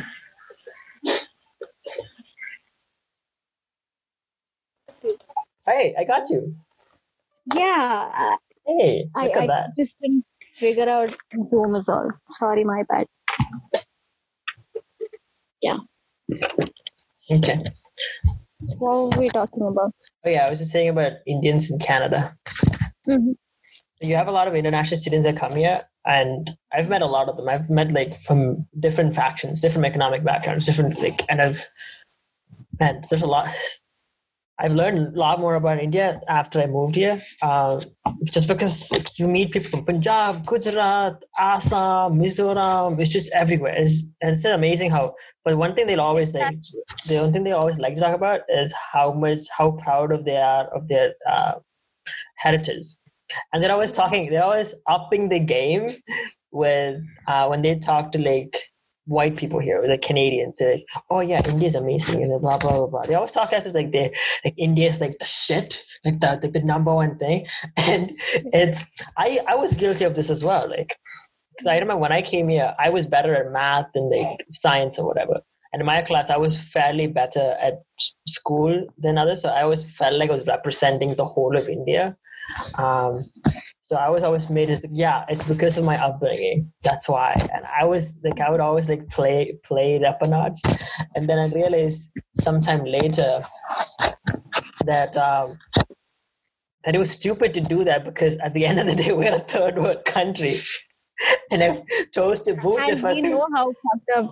Yeah, it is. Yeah, no, and I there's a story. My professor, he's German. This professor of mine, when I was in college, some professor of mine, he was teaching his university course, and he brought up an example of India, and in India how a bunch of people were killed because they killed a bunch of cows. This has happened in North India, and I think a lot of the NRIs, so the first generation Indians in his class didn't like that. And then like, you're representing Indian the wrong way, blah blah blah. And my professor was like, I'm just presenting the facts. I didn't say India was a bad country. He's like, no, you're creating this stereotype, this idea that India is bad. You're portraying it in a bad way. This is not the truth. This is like it's an outlier, blah blah blah. And he's like, well, excuse me, where were you guys born again? Oh, we're all from Canada. We're all born in Canada. Oh, so you've never been to India? No, we visit, and this is not what we see. And he told me this story, and he's like, "What's up with that?" And I said, "Well, Indians are very ethnocentric, but at the same time, first generation Indians, I feel like they like the narrative that they like this idea. They like this idea that their heritage is somehow pure and amazing, and compared that to the white culture of first world countries, it's not. It's somehow better. I'm overgeneralizing. I'm not saying this is the case for everyone, but I feel like there is some sense of some sense of how their heritage is somehow better, or in some way amazing, by all respect. And I don't believe that. And coming from India, I'm like, yeah, India's fucked up. I love India. Don't get me wrong. I am dying to go back. But it's messed up in a lot of ways. You know, you like it for the good and the bad, but don't tell me it's perfect. And I feel like a similar thing happens with Keralites and Mallus. And I think partly it's because of Anto Philip. I mean, again, like you said, Anto Philip is a Malayali who has not lived in Kerala, by the way. So most meme page admins get triggered by popularity, because like, Macha, you've never been in Kerala. Why the fuck are you talking like Right. Yeah. I mean, he was born and brought up in that culture, but that doesn't change the fact that his personality was molded as a Bangalorean, right? Yeah. And Bangalorean as such is an entirely different culture, because it's not a Kannada culture, obviously. No. Of course not, Bangalore is very different from Karnataka. It's an entire. Do you think Bangalore is better than Kochi? The answer is yes. The answer is no. Sorry. The answer is no. That's the only answer I have. Yeah, obviously. This is the thing. Okay, I got into like a lot of fights for this, because when I told my friends that I am so fucking glad to go back to Kerala, they were like, why the fuck do you want to go back to... And these are all friends who moved from Bangalore to Kerala. I mean, from Kerala to Bangalore. Right. Yeah, to like find work and shit. And I tell them, I want to go back home. I love Kerala more than I love Bangalore. They're like, why the fuck, bro? You're like so free here, and shit is nice, and you don't like know Avarendu Varem, and shit like that, which is great. And I really do miss that. But that doesn't change the fact that Bangalore is a dump.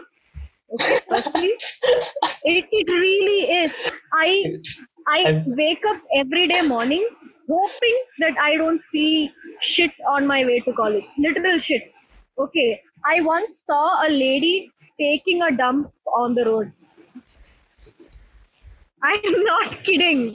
That is Bangalore. That is so sad. And I'm scared that if that is Bangalore, what the fuck is the rest of India? Okay. Yeah. And see, I'm born in a culture like in Kerala. Yeah. We're all in like a cocoon, dude. Like in Kerala, we are. Like, we're not exposed to the rest of India.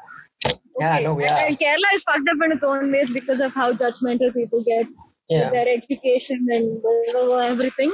But dude, if Kerala was like Bangalore, like if the people were like Bangaloreans, it would be great. Because even though most people are apathetic, they really don't like, I don't know, they're not so judgmental. And they're generally like, compared to Delhi, it might be a stereotype, I don't know. Okay, if it is, I will obviously correct myself. But Bangalore crowd is generally smarter than other crowds because of I don't know why it is, but they are okay. Right. The crowd, but that doesn't change the fact that people are selfish and that they want to. Yeah, I somehow this is a weird idea that if you are more educated, somehow you're a better person. You're not. Exactly. They are educated, which is great because they understand you better. Yeah. But that doesn't. A dick is still a dick. Yeah, exactly. So, Bangalore, okay, firstly, that it's a dump. Dude, I'm not kidding. Like, if I, for a split second, look at my phone to change the music while I'm walking back from college, there is a good chance that I'll step in shit. Okay. It's either dog shit or cow shit. Like cow dung. Yeah. Either ways. Yeah. It's messed up.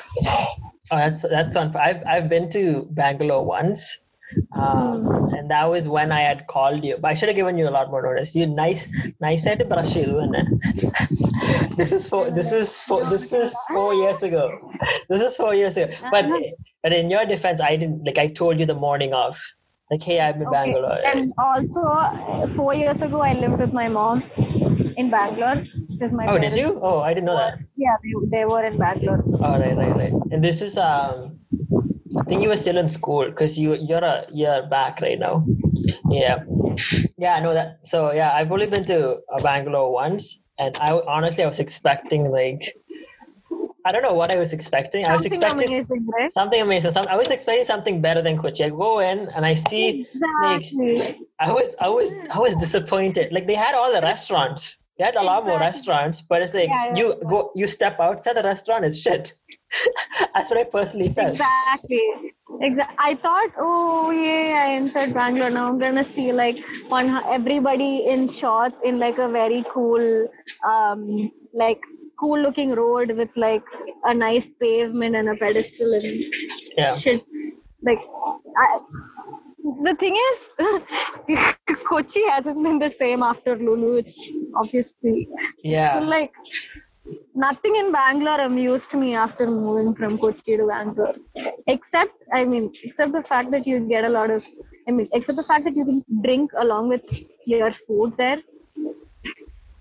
There are no pubs. You mean alcohol? Okay, I was like, what do you mean? Okay, I thought it was like that didn't make sense. You can drink water. No. Like if you no. That just makes sense to me. Alcohol. No, I meant like a glass of wine. Oh, right. Nice, I don't know, cocktail, whatever. Okay. Yeah. You can't do that in Kochi. Oh, okay. Even if they start open bar restaurants and shit, it's still gonna be a huge taboo because kudikum that and all. You know how people here think. Yeah. Actually, you know what? Just a funny dude. See, some of the stereotypes are retained. Not necessarily stereotypes. Some of the I feel like the more regressive ideas are retained, even if like Indians and like come over to Canada. Because this one time I was over with a few friends of mine at this one place, and there was this one girl. She's like 2 or 3 years older than I was. Than I am, and then she was there, and then we had like a few beers or whatever. So I was like, "Hey, do you want one?" Now I knew that she doesn't drink, but I just thought of out of courtesy, like, "Do you want one?" And then she's like, "No." Mind you, she was a good friend of mine at the time, so she's like, "No," and I'm like, "Oh, okay. Are you sure?" And then she's like, "Why would you ask me that?" Oh, okay, whatever. And then it was whatever. We went past it. And then later that night, she took me aside and she's like, "Why would you ask me that in front of all these people? You know that I don't drink." And I was like, hold up. What's wrong? It's like, okay. It's just like, you didn't drink, so what's wrong? You're the good girl now. Like, no, you know what people think. This is Canada. No, what's up? Canadians don't change to Canada. I just thought that was weird. Yeah. No. Legit, auntie start wearing jeans more often. That's it. Nothing else. I love that. Auntie started wearing jeans more often. After that, Kerala. Yeah, but I have those conversations with like people from Mumbai here, and I always get shit from like Mumbaikers. If you think Bangaloreans are bad, talk to a Mumbaiker and say Kochi is better. They will lose their shit. It's like the brain start man functions. Like, what do you mean? Some other city is better than Mumbai, and arguably the worst place is Mumbai. So my best friend, my roommate, okay, I don't like terms, that's why I said that. Shit, man. No labels. Yeah, exactly. No labels. Yeah. So she is from Mumbai, okay, and thankfully, and she's smart, by the way. Oh, okay, good. She's level-headed. And so she never tells me, okay, Mumbai is better or anything like that. Oh, really? No, wow. Yeah. She's rare. Yeah, exactly. Rare breed? She's like, yeah, she says, Mumbai. Okay, and I'm like, I thought you loved Mumbai. And then she's like, yeah, I do sometimes. But I mean, obviously there's a lot of nostalgia associated with it. Yeah. Like attached to it because she was born and brought up. But maybe she's an exception because she's a Tamilian, but she was born and brought up there. No, that's not good. But even so, I know Mallus and like I know like other people from Mumbai. Like, God, but go on, yeah. Yeah, no, her heritage is Tamil Brahmin, but she was born and brought up. She is a Mumbai car or whatever you call people from Mumbai, and she loves the local train there. But apart from that, there is nothing that she would exactly brag about. Oh, so she came to Kochi. Yeah, no, yeah. And the best part was she came to Kochi, okay, because she's an artist. I mean, no, she loves art and she studies art. So she came to Kochi for the Biennale because I brought her here for the Biennale, right. And she was doing an internship also at the week anyway. So she came, and so both of us are roommates, okay, and what happened was that we couldn't book it at the same time, so she landed before I did, like her bus reached before mine did, and she had to wait for me. And I asked her, and she got down at Edapalli actually, so I told her go sit at Lulu Mall. So she went to Lulu, and then I reached like 2 hours later. And then she's like, "Macha, what will I do in 2 hours?" I'm like, "Trust me, you will not finish the half of it." In Lulu, she's like, "Bro, you're talking about malls. I'm from Mumbai." Okay. I was like, yeah, I know. I've also been in Mumbai. And then I told her Lulu Mall is actually the biggest mall in India. She's like, bullshit. She Googled it. Always like, say that. What is this shit? Yeah, she Googled it and she's like, what? No, I don't believe this. It's like some Phoenix Mall or something. She thought. I was like, yeah, no, that's like the third biggest. And then she's like, shit. So she was there, and then she got down. Okay, I don't think you've been to Kochi after the metro. No, have you? I've not. It's super different, especially the Edapalli. Yeah, exactly. Edapalli bypass is super different because there is a flyover, and on top of the flyover there's the metro. Jesus. And yeah, exactly. So it looks like. It looks Uber, okay. Oh, it looks super modern, and So, and there is an underground passage from Lulu to the other side. That basically you don't. Christ. Yeah, exactly. It's beautiful. Okay, and so she got out, and it took her like 15 minutes to reach me because she was super confused what to do. Yeah, I know. And then she got out and she reached and she's like, what is this shit? Okay, I've never, like, even Singapore is not this complicated. I cannot figure out this shit. Yeah, and I was happy. Because everybody has this. Yeah, I know. Because I also had, like, this is super important, okay? I mean, nothing related to what we're talking about. But when I was in PU in Bangalore, I had this classmate of mine, absolute dumbass, okay? He's a Malayali, and he's actually from Kovalam or someplace, okay? Some remote village area. Okay. So he assumes that all of Kerala is a dump and Bangalore is like heaven for anybody who's from Kerala. Okay, mother. I went directly from Kochi to this attitude. Okay. Yeah. This is not in college. This is PU. And he's like, oh, avade, and like, I think one day he said that, are there even European closets in Kochi? Okay. I know. Exactly. He pissed the fuck out of me too. And I said, okay, no, I think he texted me when I was here for Onam, some vacation. And I told him I'm at the movies. I think I texted on the group or something that I'm at the movies. And he's like, oh, what local theater are you at? Did you pay $50 to get in? And I'm like, bro, I'm at PVR, okay, there. And he's like, there's a PVR in Kerala. Where is this guy living under a rock? No, bro, that's so sad. Yeah, I know it was, and he was super judgmental of me too. And the fact that I had a boyfriend back then, because he's like, hey, no, it's a Malayali penninga parnattulla and shit like that. So that is why I say people don't change. Even if they're in fucking Canada, they just change their clothes. Yeah, that's true. You know why they change their clothes? No, I'll tell you why they change their clothes. Because of this very popular saying in Malayalam, Naad odumbo naduve odanam. That is what every single cousin of mine uses to justify. Like, so my uncle went to Australia, okay? And they were super conservative when they were back here in Kerala. Super. Like, they judged the shit out of me for like wearing sleeveless shit and all that. And now they've gone to Australia and he's like pretty well off. Okay. They're settled in Australia now, and the kids, they're growing up exposed to that culture. They wear, my cousin sister wears bikinis and shit, okay?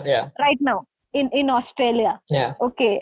And the same people here in Kerala, they tell me, okay, you're not supposed to wear sleeveless. It's double standard, but that is not the funny bit here. It's that whenever I bring it up with my grandma, whenever she uses them as like an example of everything good. And she does that, grandma. So she always compares and shit. So whenever she compares, she tells me that my clothes are not modest and shit, I immediately tell her, oh, okay, you use them as example, no, use it now. And then she'll be like, they are doing that because naad odumba naduve odanam. Everything, anything any Malayali does in, like, when they're abroad is justified because of the statement. Just because of the statement. No, you're right. Mallu's a little weird. If you're planning on like mixing conversations, you can use this tidbit in your Indian whatever podcast. I'd rather have be part of this conversation already. Yeah. I imagine like maybe 5 people will listen to this, and 3 of them, and 2 of them will be Pacha and Arati, and that's it. I don't expect I don't expect anyone to listen to like 2 hours of this conversation. Other than that, I've made TLDR. Are you actually gonna post 2 hours of this conversation? Yes. Why? Let it be online. Because it'll be great if you like whatever you said, you're gonna cut it into like segments. I thought about cutting it. So I have like the TLDR version. So I did that with Amrita. It's so weird saying her name, but I did that with Faustine. I'm gonna call her Faustine for now because I already know Apache. Oh, okay, that's Amrita. Yeah. Okay. See what I mean? This like it feels weird for me to say Amrita because I don't actually say the name. So the one with Faustine, I made a TLDR version. It's about 4 minutes and 30 seconds, and that like really you only have to watch that to understand what we talked about. And it's little like you get the idea. You don't have to watch full version, but if with that isn't the end, that's just a means to the end. So I want to have the full conversation, and then I want to use that to make small videos. That's the goal. So but I want to say, because here's the thing: if let's say I put the tiny short bits. Like we talked before, people gonna listen to it and it's like, oh, why did you say that? Like blah blah blah. And then there are like little nuances to the actual full conversation that I need to put out. So that's why I'm putting out the full conversation. Yeah. So I can always refer. So I don't have to like explain it. It's like, did you listen to the full podcast? You know, why are you saying this? That's all I have to say. So so it takes some responsibility of like from me to like to justify every single thing I say. That is why I like. But yeah, but you're right. I know a Mumbaiker, man. Like I know, I have a similar story of a Mumbaiker who went to Kochi recently, and this dude, he's never been to Kochi. He's only been to like some outskirts of Ottaparam. So this is just like that's his example of like the rest of Kerala. And I always talk like big shit about Kochi. I mean, Kochi's like amazing. We got Lulu. We got. Dude, that's what I think. Only people from Kochi understand that. Maybe that's why that dude did not get it at all. Yeah, it's like so hard. And this dude. But yeah, I was saying this dude. He went to Kochi, and he was so surprised.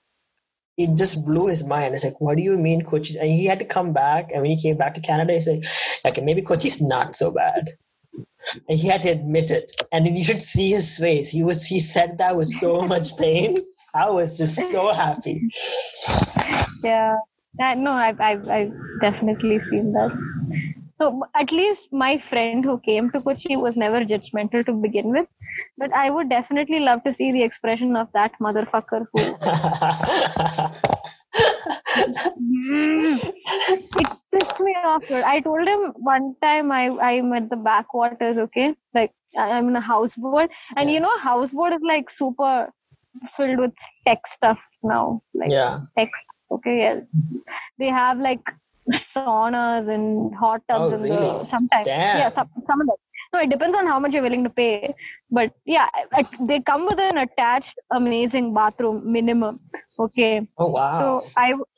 So I was in a houseboat once, and then I told him I'm at the backwaters, and he's like, "Oh man, it must be so hard to go pee or poo in one of those toilets, and isn't it disgusting?" And I'm like, Macha, this looks better than my house.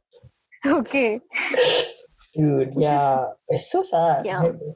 And I have to give some. You go ahead. I'll tell you one other thing. This is something that I've observed here in Kochi, okay, and that I actually hate. That so you do know that open mics and shit are becoming more and more popular in Kochi, right? Oh yeah, it started to become a thing in like even before I left. Yeah, exactly. So it I've been to like 3, I guess. Yeah. And I've been to a few in Bangalore, and I found like a huge difference because here in Kochi, like the people don't change. They're still the same judgmental fucks who are just there because they're pretentious, okay? And they want to seem cool. Because the moment somebody wanted to come out and the moment people come out to like do stand-up and shit, they're not encouraging. They're more like, they just don't imagine going up to an audience and have them sit like this and like do this. Oh, it's really that's bad. Yeah, man. They're not appreciative at all. Okay, and I'd hate to do any open mic here in Kochi because it just fly over people's head. Firstly, and secondly, they'll just judge the shit out of me. Okay. It's true. Yeah, I mean, it's great that people are given the opportunity and that they can, but is that I've seen my friends do that. Okay, I went with this one dude. Hello. Sorry about that. My data, something happened. Anyway, go ahead. Yes, you went with your one dude. Yeah, and somebody was doing a stand-up, and all he did throughout was just sit and mock his stand-up. Like, what a shitty joke. What a lame joke. And that's... whereas when I'm in Bangalore and I go for an open mic, everybody is like super encouraging. Even if you like fuck up 10 times, they'll be like, "Oh, go," and shit like that. Oh, that's so nice. Yeah, it really is. Yes, like, that's nice. Even if you give like a super bad performance, they're not a mob who demotes you. Right. Whereas here, they will not miss any chance to demote. Okay, it's what I've seen. Yeah. At the open mics that I've been to, which sets a precedent for the kind of crowd that is gonna come up in Kochi, right? Yeah. If Kochi is gonna become a metropolitan. I think this is this perception of. I mean, I've been guilty of this. I'll be the first one to admit that I've been guilty of this 100% all the time when I was back in Kochi. But this idea of like, if someone were to do something public, they're doing it for this need for attention, and we shouldn't like support that or encourage it any so, because their intentions are like they have ill intentions. They're only doing it for their own self-interest. Even so, even if it is the case, if it's something good, we should appreciate it. We should support that, right? And I think we missed that. I missed that opportunity when I was in India, right? I didn't. Like, I was the first one to always like make fun of people.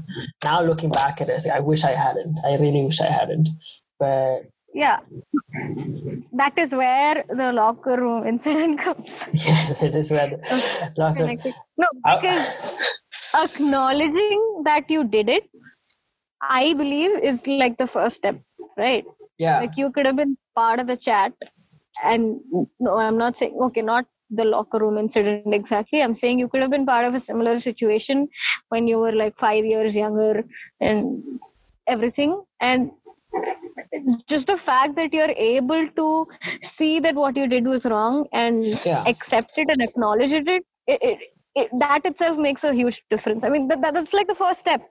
You cannot force people and tell them stop doing that. I mean, if that's what you want, you need to like seriously sit them through cognitive behavioral therapies.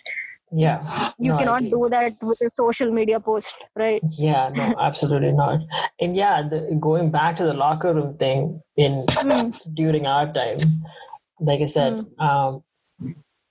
see, a lot more people were aware of the things that like similar things were going on than that they might like to admit. Even my case, like even with me, I knew about group chats, even the one that the one we talked about in a CC. Yeah.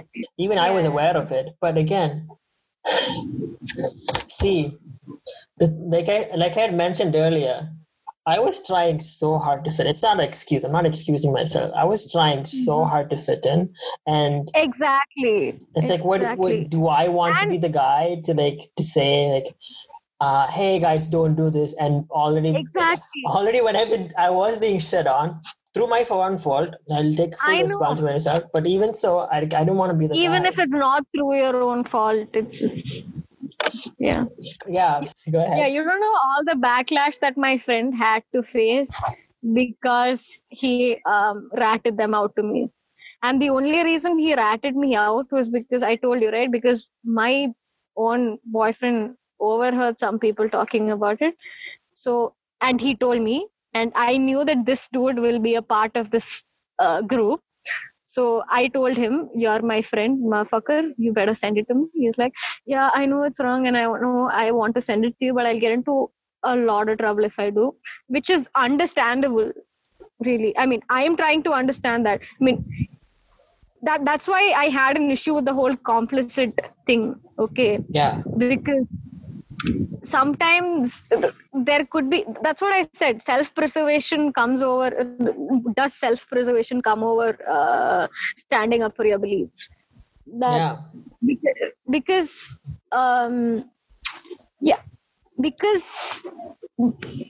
what am I saying? Yeah, because he did that, okay, firstly, they do not know that it was this tool. They only found out later on.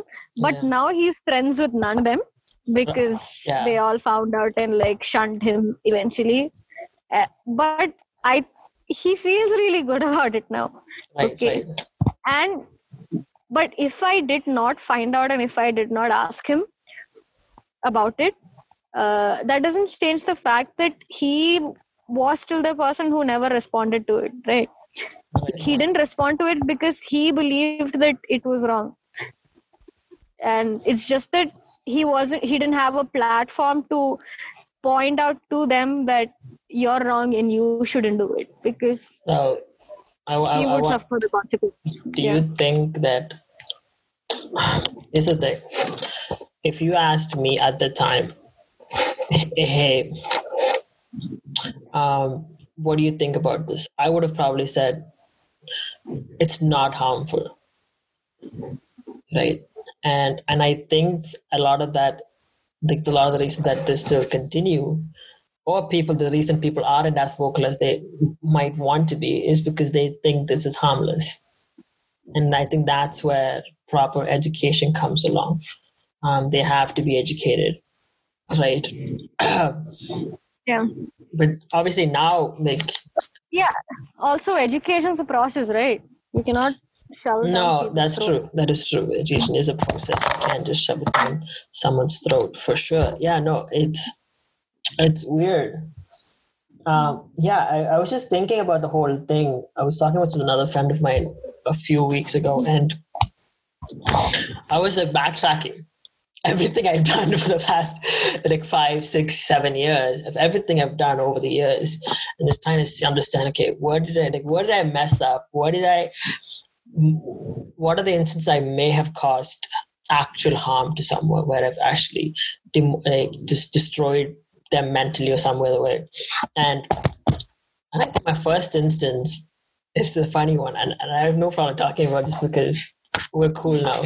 So in Greece, I think it's 7th grade. This is a new girl that come to school. This new girl that I go to, she was from Bangalore, and this is like 7th grade. This is like 2013 or like 2011 or 2010 or whatever, right? And I'm like in my formative years. I'm like sort of like a rebel. Like I say whatever I think in my head. That kind of like pretentious little prick. So this girl came up. I saw it, and there was another dude who was just like I was. And we started sort of throwing jabs at this girl. Oh, she's a little out there. She's from Bangalore. She thinks she's better than. She also spoke English, and as first language English speaking children, there were only a few of us, and we saw her as a threat. So my buddy started this rumor. It's like, oh, she's a slut. Oh. Yeah. I think we got cut off. But anyway, so he started this rumor that she was a slut. I perpetuated it. Right? So I also propagated the whole thing. And this one time, I remember she came up to me. She's standing next to me, and my buddy looks at her, calls her hey, are you a slut? Asks her to her face. And she looks at him and is like, what the fuck is going on? And I'm sitting there, and then she looks at me. And I'm a more of a a level-headed guy, even though I was an asshole. I didn't say, I wasn't trying, I wasn't over the top like he was. So she looked at me trying to see some reconciliation, some reasoning. I just looked at her and I was like, well, are you? What a cunt. I know. Funny thing. Yeah. She is one of my longest best friends. Oh, that's nice. Yeah, so we made up 2 years later. So after that incident, we hated each other, and every time we'd walk across we'd pass each other in the hallway or whatever, I'd be lesbian, and she would be fucking prick, and it's just the whole thing. It was a whole thing for 2 years. Yeah, but now I've known her for 7, 8 years, and we've been best friends for a long time. But that was the problem. And the reason that happened was I never talked. I had never talked to her at the time.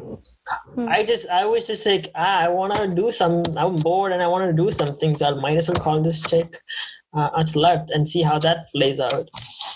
But really, truly though, I was jealous of her. That's why I wanted to bring her down. It's like I was jealous of her. That's probably true. I was also big time slut shamed in SEC, and I wasn't even from Bangalore. No, you know why I was? Because I had straight hair that was not oily. B, I spoke English. No, I'm not kidding. It's the facts. It's what they pointed out. Yeah. Okay. B, what was it? Oh yeah, that I spoke fluent English. Yeah, and C was that I used social. I had a Facebook account back then. Okay, and I never talked to anyone on it. It's just that I was always on the internet, ever since I was a child. Yeah. So I don't know. It was pretty different from what they did.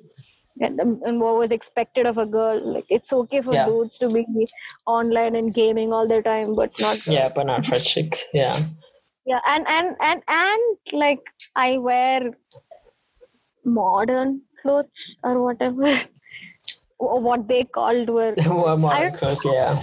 Yeah, and none of it will ever. Nobody will call them slutty. Okay. Especially right now.